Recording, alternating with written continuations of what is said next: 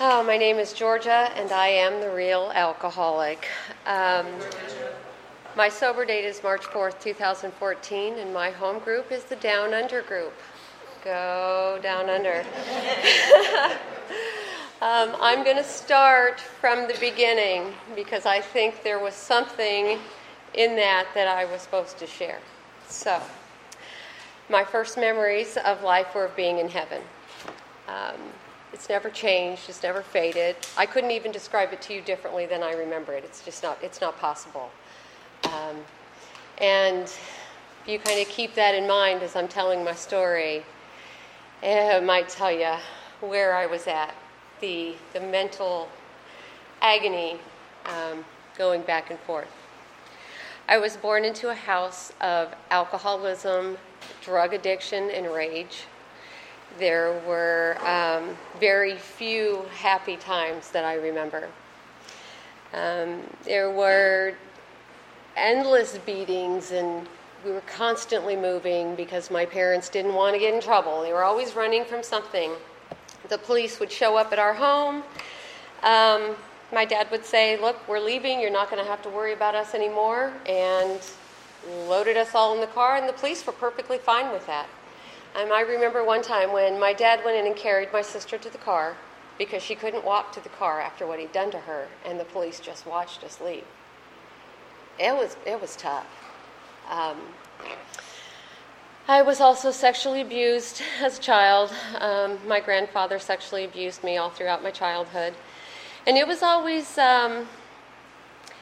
it was a bittersweet thing because when we were at my grandparents' home, had clean clothes, there was food in the refrigerator, my parents were on their best behavior, there was laughter, and but then there was that. And, in my mind, I always knew it was wrong. It wasn't as if there was any doubt in my mind, but I also knew that love was what we should have been doing for each other. I had that memory. I had it. And my parents knew what was going on. My grandfather had done it to all of his children, male and female. It was no surprise or mystery, but they thought that they were going to benefit from it when he passed away. Sick, very sick family. My father, as I said, was very violent, but he was the alcoholic trying not to drink. And he had grown up in a very dysfunctional family himself. So he really just did what he knew. And I could see how sick he was. My mother was just missing something. And that's all there was to it. My brothers and sisters suffered a lot. I did not get the physical abuse that they got. My father told me years later that it was because, when he beat on me, I didn't cry. And I'd go back to my room and I'd play as if nothing had happened. And really, that's how I dealt with all difficult situations in my life. I wasn't going to cry, and I was just going to keep going, and that's it, out from one into the other. I said, that's mindset there. But it was slowly taking its toll on me. When I was younger, I remember every day I would just go off and play by myself. And I would talk to God. And I would sing to him, and, it was just me and him, and that was all I had. And it got me through some very, very difficult times back then. I had decided at one point that, I should throw this in there. When I was in the first grade, I stole the book. It was Where the Wild Things Are. It was the first book I ever read that took me outside of that life, and I wanted that book. I got caught by the teacher, so, a little guilt and shame going on right there. Not the prettiest thing, not the easiest thing to tell you either, but it's true, it happened. At 12 years old, I decided that I was going to try to get some help. And I talked to my brothers and sisters before we went into school, and I said, all right, I'm going to get us help. Can you guys back me up? And they said, absolutely, yes. So I go in and I tell them what was going on. I go to class. I'm called back into the office about 10-something. And there's my parents sitting right here and the principal sitting across the desk from me. I sit down and I'm looking at the principal the whole time. I never took my eyes off of him because I was on a mission. And when he asked me the questions, are you being abused? Are you being neglected? I said, yes, yes, yes. Well, they called my brothers and sisters in one at a time, and they sat directly across from my father. And they could not take their eyes off of him. None of them could say that any of the abuse was going on. They were terrified. And when we left the office that day and I walked out into the hallway where they all were, they were crying and they kept apologizing to me. And it broke my heart because I realized I'd caused them more pain. Really not something I wanted to do. But I also realized something else, and that was that I was the only one capable in that entire household of standing up for what was right and against what was not right. I couldn't take it anymore after that. I pretty much gave up. I yanked my will out of God's hands, and I was not going to look back. I had had enough. So I started running away, which tells you I, too, am a runner, I ran away, they brought me back. I ran away, they brought me back. I ran away, they brought me back. And that was like back and forth for the first year. Finally, they just quit looking. I wasn't going to stay. Still not drinking or anything in my life. But throughout those years prior to that, we were allowed to drink every New Year's Eve. Could get drunk, drink all we wanted. Also in diapers, I was taken to the bar by my family members because we owned a bar there in Bicknell, Indiana. And they would take me in there and get me drunk, and my dad would come and get me, and, and they laugh about it all these years later, Every New Year's Eve, I drank until I puked my guts out. And my dad was actually sweet then because he would hold me as I was puking, and I was pretty sick. So from 12 to 15, I lived out on the streets. Things were very, very difficult. And, not too many people want to give you a job and help you out when you're that young. A lot of bad things happen to male and females out on the streets. I ended up getting kidnapped while I was out there. And my sponsor suggests I don't go too deep into that. And I imagine she knows better than I do. So I'm going to just tell you that, again, all fuel for the fire that was coming later on in my life. When I got away and I was out there, I got cold enough, I got hungry enough, I would not put my hand out to anyone because I had already tried that, remember? Tried to get help. It didn't work. But I had my body. And if I could stomach it and get out there, I used it. I did whatever I had to do to survive. And the nights I couldn't do it, man, they were tough. They were really, really hard. Didn't matter. I just prolonged the inevitable because the next day I would cave and I'd have to do whatever I had to do. At 15 years old, my sister got me a job at a strip club. The strip club got me some fake ID. It was great. They were awesome and they helped me out a lot. There's a lot of drugs and alcohol that run rampant in those places. And I discovered what they could do for me in uncomfortable situations. And still not understanding that I was suffering from something that I would not be able to control if I started.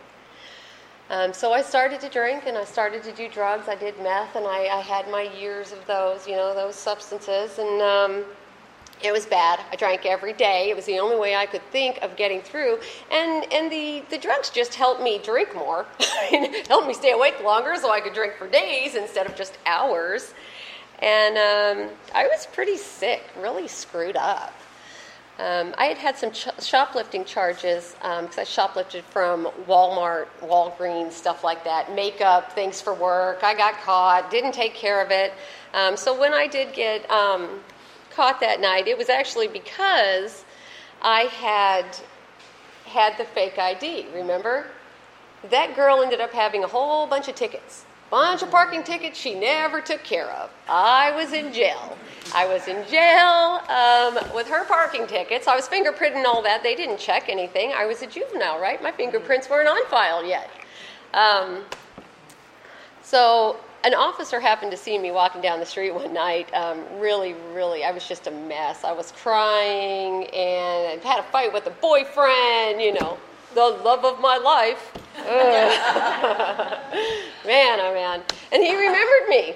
He happened to be the officer that had arrested me under the other name. And he stopped and asked me if my name was Tracy, and I said no. I don't know why I said no. I should have said no. I said no, and I told him who I was. I got locked up for 6 months. I was 16 and a half then. And I learned a lot in those facilities, a lot. Learned a lot about myself, a lot about life and, what I needed to do. For the first time, here it is. Here, it's all laid out right here. And I decided to confide in a counselor about the sexual abuse. And it was 2 weeks before I was getting ready to get out, and I got a letter. First letter I'd gotten, and I hadn't seen anybody, didn't know where anybody was. I got a letter, and it was from my grandmother. Apparently, the state had went after my grandfather for what he had done, and they hadn't said a word to me. So the letter just told me, she said, I talked to him, he told me what he did. If you do this, I'll have no way to take care of myself. The family will not talk to you anymore, which was no big deal. I wasn't there anyway. I studied for my GED. I had done all that. I was getting ready. I was getting ready to take it right before I was getting out, and I thought they were sending me into a halfway house or something, so I could because I turned 17 years old in there, right before I got out. So I went in and I told the counselor that they needed to stop because I had lied. And I sold a piece of my soul that day. It was something I don't think I ever fully recovered from. And then I found out that they had tracked my parents down, and my parents lived 2 blocks away from my grandfather. They had told my parents they had to take me back. They were already sending me back. They didn't care. Once again, nobody cared. I didn't take the GED test. I pretty much gave up. I was drunk 2 days after I got out, and I was pregnant within 30 days. And I tried everything to end that pregnancy without actually going to a facility to end it. But God had other plans, I remember jumping off a train bridge and, wearing really tight pants, all these crazy things you think you're going to do. I don't know. Stronger than what God has in plan for it. But it didn't happen. And I remember the whole pregnancy. Oh, please don't let it be a girl. God, please don't let it be a girl. Please, whatever you do. Of course, I had a little girl. Oh, yeah. I ran away a few times in between that, too. But my parents wanted that baby. So they made sure that I came back home. I started drinking again right after the pregnancy. I did whatever I had to do to numb the pain. In our book, it says that men and women drink essentially because they like the effect produced by alcohol. It's great. It's wonderful. In the beginning. And that relationship with that guy didn't work out, and all the reasons why I said before, this was a different love of my life, by the way. And so I had my daughter. I was ready to move out with a friend, and my dad said, "You're not going anywhere with that baby." And I felt that sense of fear that my brothers and sisters had been feeling all those years, real fear, and I let it go. I moved out, left my daughter there, fuel for that fire. I drank and I drank and I drank and I drank, and I could not numb the pain. It was just too big. And had another relationship that started. Me big on those relationship things. Again, if I have to repeat it, another love of my life. Jeez. And, he was also an alcoholic and a kleptomaniac, which was just the strangest, most bizarre thing to me. If you don't need it, why are you going to take it? What are you doing? I didn't get it. I just didn't get it. That relationship didn't work out. He wasn't faithful. I wasn't faithful. Well, you did it first. No, you did it first. This is all your fault, And I ended up getting pregnant again. And that time it was tougher to stop the drinking and the drugs, but I did. And that was a rough pregnancy. There was something wrong. I don't know what it was. I still can't tell you, but the acid reflux was horrible, and I was always someone who was very sick from pregnancies. Very, very, very sick for a very, very long time. And that relationship was ending, and I'm having a baby, and of course I have the baby. I'm right back to work because somebody had to provide for us. I pick winners. And I got right back into everything again. I couldn't imagine a life without alcohol. It was the only thing that kept me going. Again, drank every day. Still stripping, still trying to get through this life, feeling that guilt, the shame, the remorse of everything I had been through. I could not let it go. I also didn't know I had PTSD. And everything was triggering it. Boom, boom, boom. And I didn't understand what was happening. Why couldn't I do this? Why couldn't I control this? Where was this stuff coming from? Didn't understand. So I drank.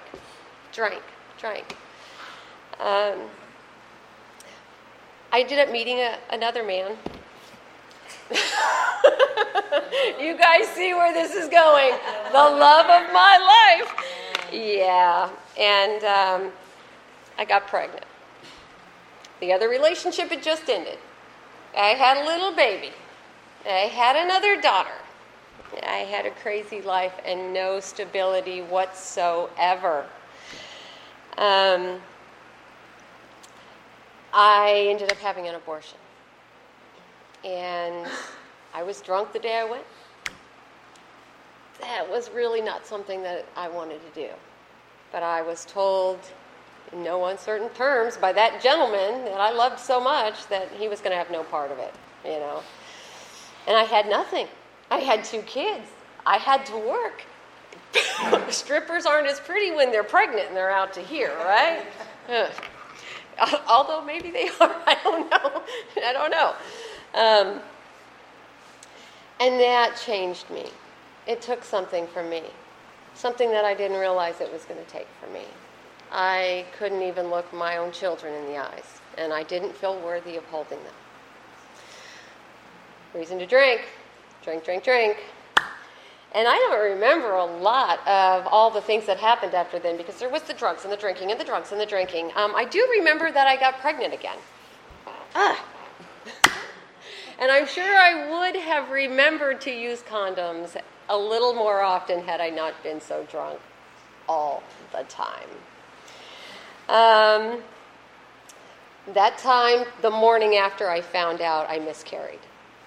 And I remember going to the hospital, and there all the rooms were filled, and I'm out in a table out in the hallway, going through all this, and and a nice gentleman comes up and talks to me about this kind of stuff just happens, and it's the body's way. Something wasn't right, and I'm like, I didn't go into details, but he was absolutely correct about that. Something was not right. So that was that was absolutely at my doing. I was reckless, and I was doing absolutely nothing about it. I didn't even know what to do about it. I didn't have a clue what my problem really was. And then down the road, I get pregnant again. This time I couldn't do it. There's no possible way, no way. No matter what, I was going to have that baby. And it was again a tough pregnancy. It was brutal because the man I was with, who at that point had decided, okay, he wants to be with me. His wife didn't agree with that as much. But that's okay. We're all friends today. And after I had the baby, I went right back to the drinking and everything. It didn't matter, that's all I knew. He came home one day and he sat on the bed and he came home early from work and he said, I don't know how you could do this when you know how much me and the kids love you. It had never dawned on me until that moment that someone might love me. And I quit cold turkey. Everything. That's it. I was done. For 1 year, I withdrew from the world. I cut myself off from everybody. No family, no friends, no contact whatsoever. My boyfriend took the kids to school. He did the shopping. He did everything. After that year, I decided, all right, I'm going to get back out into the world. I remember flying by that liquor aisle when I started doing the grocery shopping because I was terrified. Oh, I knew what was going to happen. It was really close to it. And I started taking the kids to school and tried to do the little things, that I assumed normal people did. I ended up, after a few years of that, me being on all kinds of medications. They threw me on one antidepressant after another, anti-anxiety medication. My relationship was a mess. I was up and down and up and down and up and down, and I had no clue. I didn't understand what was going on. I ended up developing an eating disorder. And I got treatment for that, and it took me years to even get treatment for that. I was really sick. I dumped everything I had on that therapist, everything. Everything. I was bleh. Didn't talk about my alcoholism because I wasn't drinking. I was sober. I was clean. That was it. He told me that I was desperately trying to control something. My life was out of control. And he also told me in my last session, he asked me to look at him in the eyes, and I did. And he said, there's nothing wrong with you. The way you feel about all those things that happened to you is exactly the way any normal person would feel. I have to say that helped. It did help. Okay, so I'm not crazy. I'm just stuck in what felt like crazy. So I'm done with the therapy and all that, and I get out, and I want to be fit, I want to be healthy. So I start exercising, and then I developed an addiction to exercise. And people think, well, but that's a healthy thing to be addicted to. Not when you do it the way I was doing it. And my body, again, had just, it was too much. It was too much. Everything was too much. I did everything to excess, So me and that guy ended up getting married after 7.5 years of him being married to somebody else. His son died, Long's QT syndrome. I had already planned on leaving him before that, and afterwards there's no way I could do that. I just couldn't. He pretty much insisted we got married after that, and so we did. No big deal, right? Why would I think this is the love of my life? Yes, let's do it. I always believed if I ever got married, I used to joke about, I'm going to be married 7 times. Ha ha ha, all these 7 ex-husbands. But I really just wanted one. Thought one would be plenty. One was a bit much at times. And when that relationship went south and my kids grew up and they no longer needed me, my brain told me that I had been making way too much out of this alcoholism, that I hadn't had a drink in so long. Obviously, I knew the consequences. I could control my drinking. And me, being the genius that I am, I listened to it. And I started drinking again, hiding things a little here, there, little bottles. And I would be so proud of myself. Got a big bottle of whiskey because there was, no little bottles available. So I'm getting in and I'm taking, my 3 shots. And 100 proof Southern Comfort, by the way, was my drink. Whew, good stuff. Huh. To this day, unfortunately, Lord, I still think it's good stuff.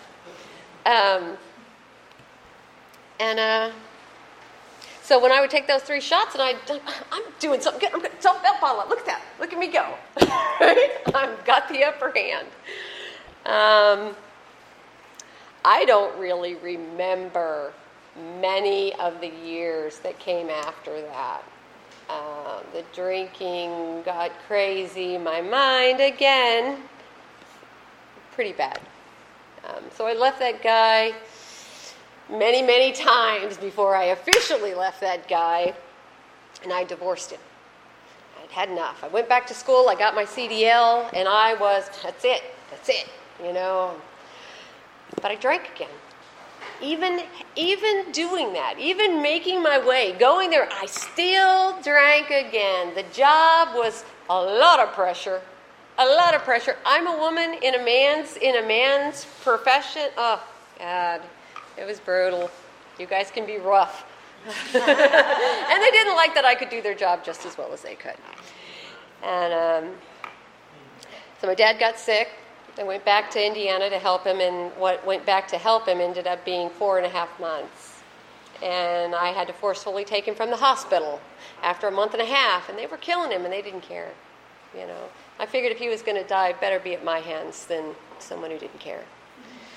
I didn't realize it was going to be what it was. I mean, he had a tracheotomy in, he had the feeding tube, he had bed sores. Man, nobody cared. Nobody. The insurance company's fighting with me like crazy, and I'm telling them, I saved you hundreds of thousands of dollars. What is wrong with you? Finally, they came around. They started sending therapists out there to help him, and that was great. But after all that time, lost my job. They couldn't hold my position any longer, and I couldn't say I blame them. My parents were 20 minutes from family. They were in Indiana. I was here. And the family just couldn't be burdened with going out there. A lot of it, I have to say, my brothers and sisters, they still couldn't handle anything difficult and emotional, even at that point. So I kind of understood that. That husband that I had divorced from, he offered to buy them a house closer to the family. And all I had to do was marry him again. I begged him all the way to the steps of the courthouse, please don't make me do this. We're making a mistake. He wasn't going for it. He didn't care. I didn't realize that he was obsessed. I get it today, right? I understand. So we tried it. Didn't work out any better the second time than it had the first time. And when I left him the second time, after many times of leaving and coming back and leaving and coming back, I met a guy. I met him in a bar. Can you raise your hand back there, Michael? Oh, there you go. There's that man. There he is. Woo! My fellow. I really liked this guy. It was pretty awesome. Man, he's fabulous. And he liked to drink. I remember when we were first hanging out, I'm like, no, I'm not drinking that much. No. And I had all these strict rules in place about my drinking. Okay, no more than this. I don't even know how long that worked out. Probably not more than a couple of months. We were too busy having fun. Woohoo! For me to give much focus on that. And then things changed. And they changed pretty fast. Started blacking out. I had never blacked out before in those earlier years. Even drinking every day, all the time. It didn't do that. This time it did. And I don't even know. It probably took a couple of years. And God bless him. But I started puking up blood all the time. My stomach was distended. My liver was shutting down. My kidneys were failing. My good and bad cholesterol through the roof. My blood pressure through the roof. I would be puking my guts out around the toilet, seeing the blood and everything else, and I'd be pissed off because I just puked up all that alcohol. And where's my bottle? And I could be ugly, really ugly. I remember one time he hid a bottle from me in his work truck. I had to take it in for some maintenance, and they found the bottle. Yeah. Don't get me wrong, he was no angel. If he was cleverly disguised. But it was rough. And one night, after being very drunk and him hurting my feelings, I slit my wrists and I blacked out. My roommate and my brother were not going to call the ambulance or anything because I said, no, I'm not going to the hospital, don't you dare call. And I imagine I probably scared them because I was drunk, remember? Scary stuff. I came to the next afternoon, 2:15 in the afternoon. There was a woman in there for suicide watch, and that husband that I'd left in the room with me. And she said, "You believe in God?" And I said, "Oh, yes, I love God. I remember being in heaven." I was out like that. That fast, I was out of that. Crazy, bizarre. It was so weird. And it really stood out to me. When I got home from the hospital, you would think that the last thing I'd want to do is pick up a drink. And I remember trying not to. Had my little calendar up there, and I'm writing smiley faces on the calendar. And then the smiley faces turned to boobs, which is, it's the truth. I'm drawing boobs on my calendar because I knew I wasn't going to make it. And I had to drink.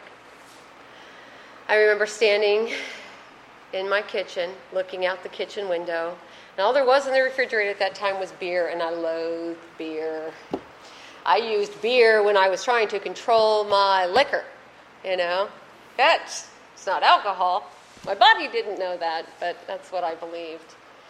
And I was just a train wreck. I really was, you guys. And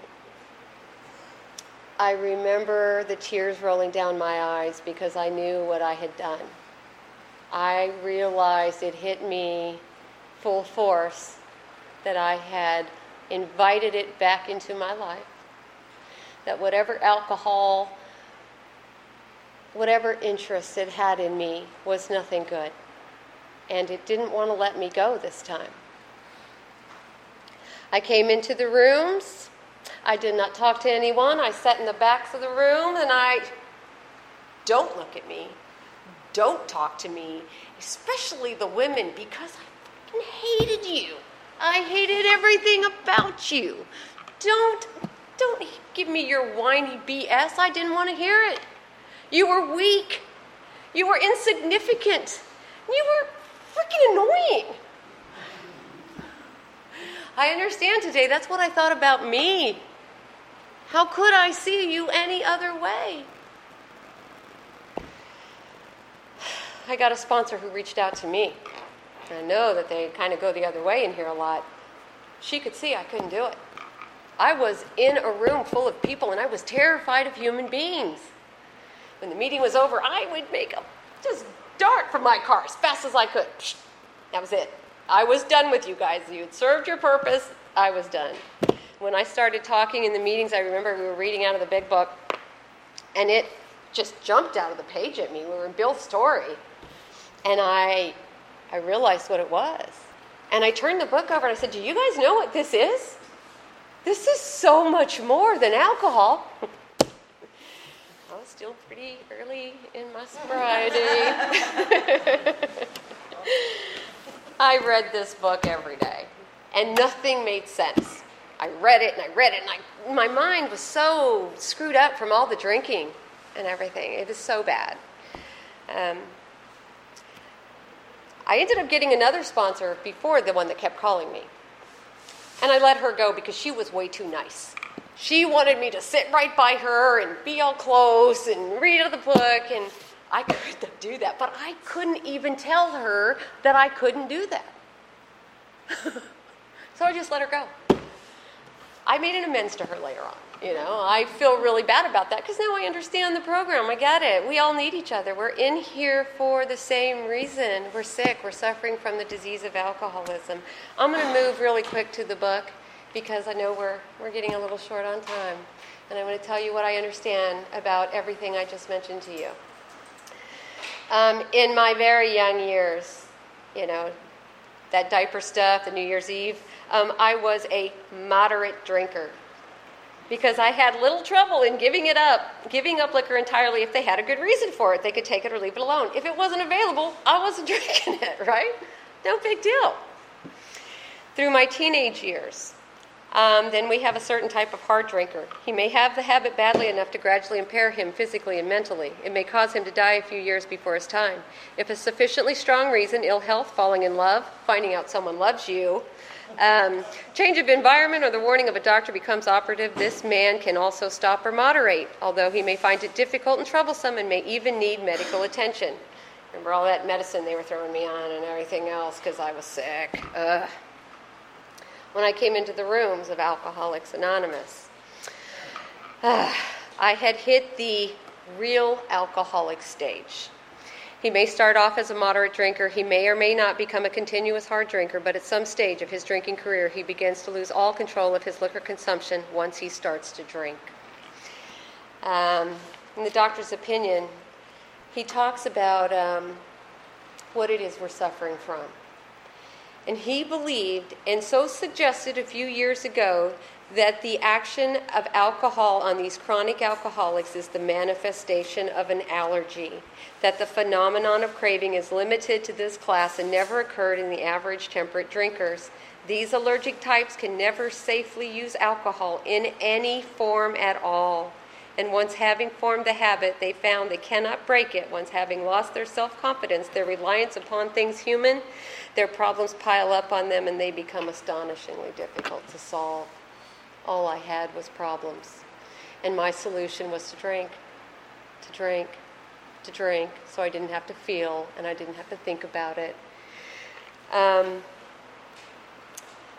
I understood after I read that. That made sense to me. For the first time in my life, that explained why, though I could do anything else I set my mind to, strong-willed person, why I couldn't do that. Why I could sit and watch other people just push their drink away, and there's me down in mine and finishing theirs. Why all those times I tried to control it with, all right, I'm going to be there for you tonight. Don't you worry. I'm just going to drink wine coolers. I'm just going to drink red beer. I'm here for you. Why within 15 minutes after drinking that, I ended up going right back to my 3 shots of Southern Comfort. And that was my drink, 3 shots of Southern Comfort. I couldn't imagine drinking any other way. It's just that was the only normal life to me. Those steps brought me freedom. They brought me freedom from the bondage of self. Exactly what the book says it will give you, you will receive. I know that I cannot fear my disease. I do, however, have to respect it because it can do to me at any time far worse than it did to me before. And all I have to do is be stupid enough to pick that drink up, I've been through deaths. I've been through infidelity, and I love you, honey. Mwah, I love you. And I don't share this information to make him look bad or anything else. I just want you to know that no matter what you deal with, what you come across, if you do what the program tells you, you do exactly what it tells you. There are tools here. And if you use it the way it's brought to you, it's going to work. It's going to work in the most difficult of times. You will not pick up a drink. I'm not saying that you won't want to, You may always want to. But there's a big difference between wanting a drink and needing a drink. You want it before you put it in your body. You need it after that, and you no longer have control about how much you're going to take in. So do not, for me, I cannot live in the delusion that I might someday drink like other people, I am one of those people. I already know that my mind is going to tell me after being free from alcohol for any length of time that I can drink like other people. It already did that, and I believed it. So I have to be on my game. Step 6 was my favorite step. It was the first time that this runaway train came to a screeching halt, and I looked back at the work I had done. Was I ready? Was I really ready? Had I done the best job I could do? And I knew that I had. My Creator is the reference to that higher power that just touched me. It touched me. It still does. When I say that 7-step prayer, no matter how long you're in here, you're going to be using the prayers. I understand. There's good and bad in me. I can't pick and choose, I can work on those things I find objectionable today because I have tools. I have people. And just so you ladies know, you being here means everything to me. I just everything. And I look at you all as pillars of strength. I see how hard you work, and I know what it feels like. I know what you're working through. And I am so proud of all of you. Oh, so proud. Man. Oh, I love you guys too. I see you all doing the same things, but you're just not in that same class of people for me today. Ladies, woo! Oh, man, these are awesome. Don't give up on yourselves. And please remember, no matter how many people that you work with, if you're the only person that you've ever kept sober, you've already changed the world. That's it. That's all I got. Thank you.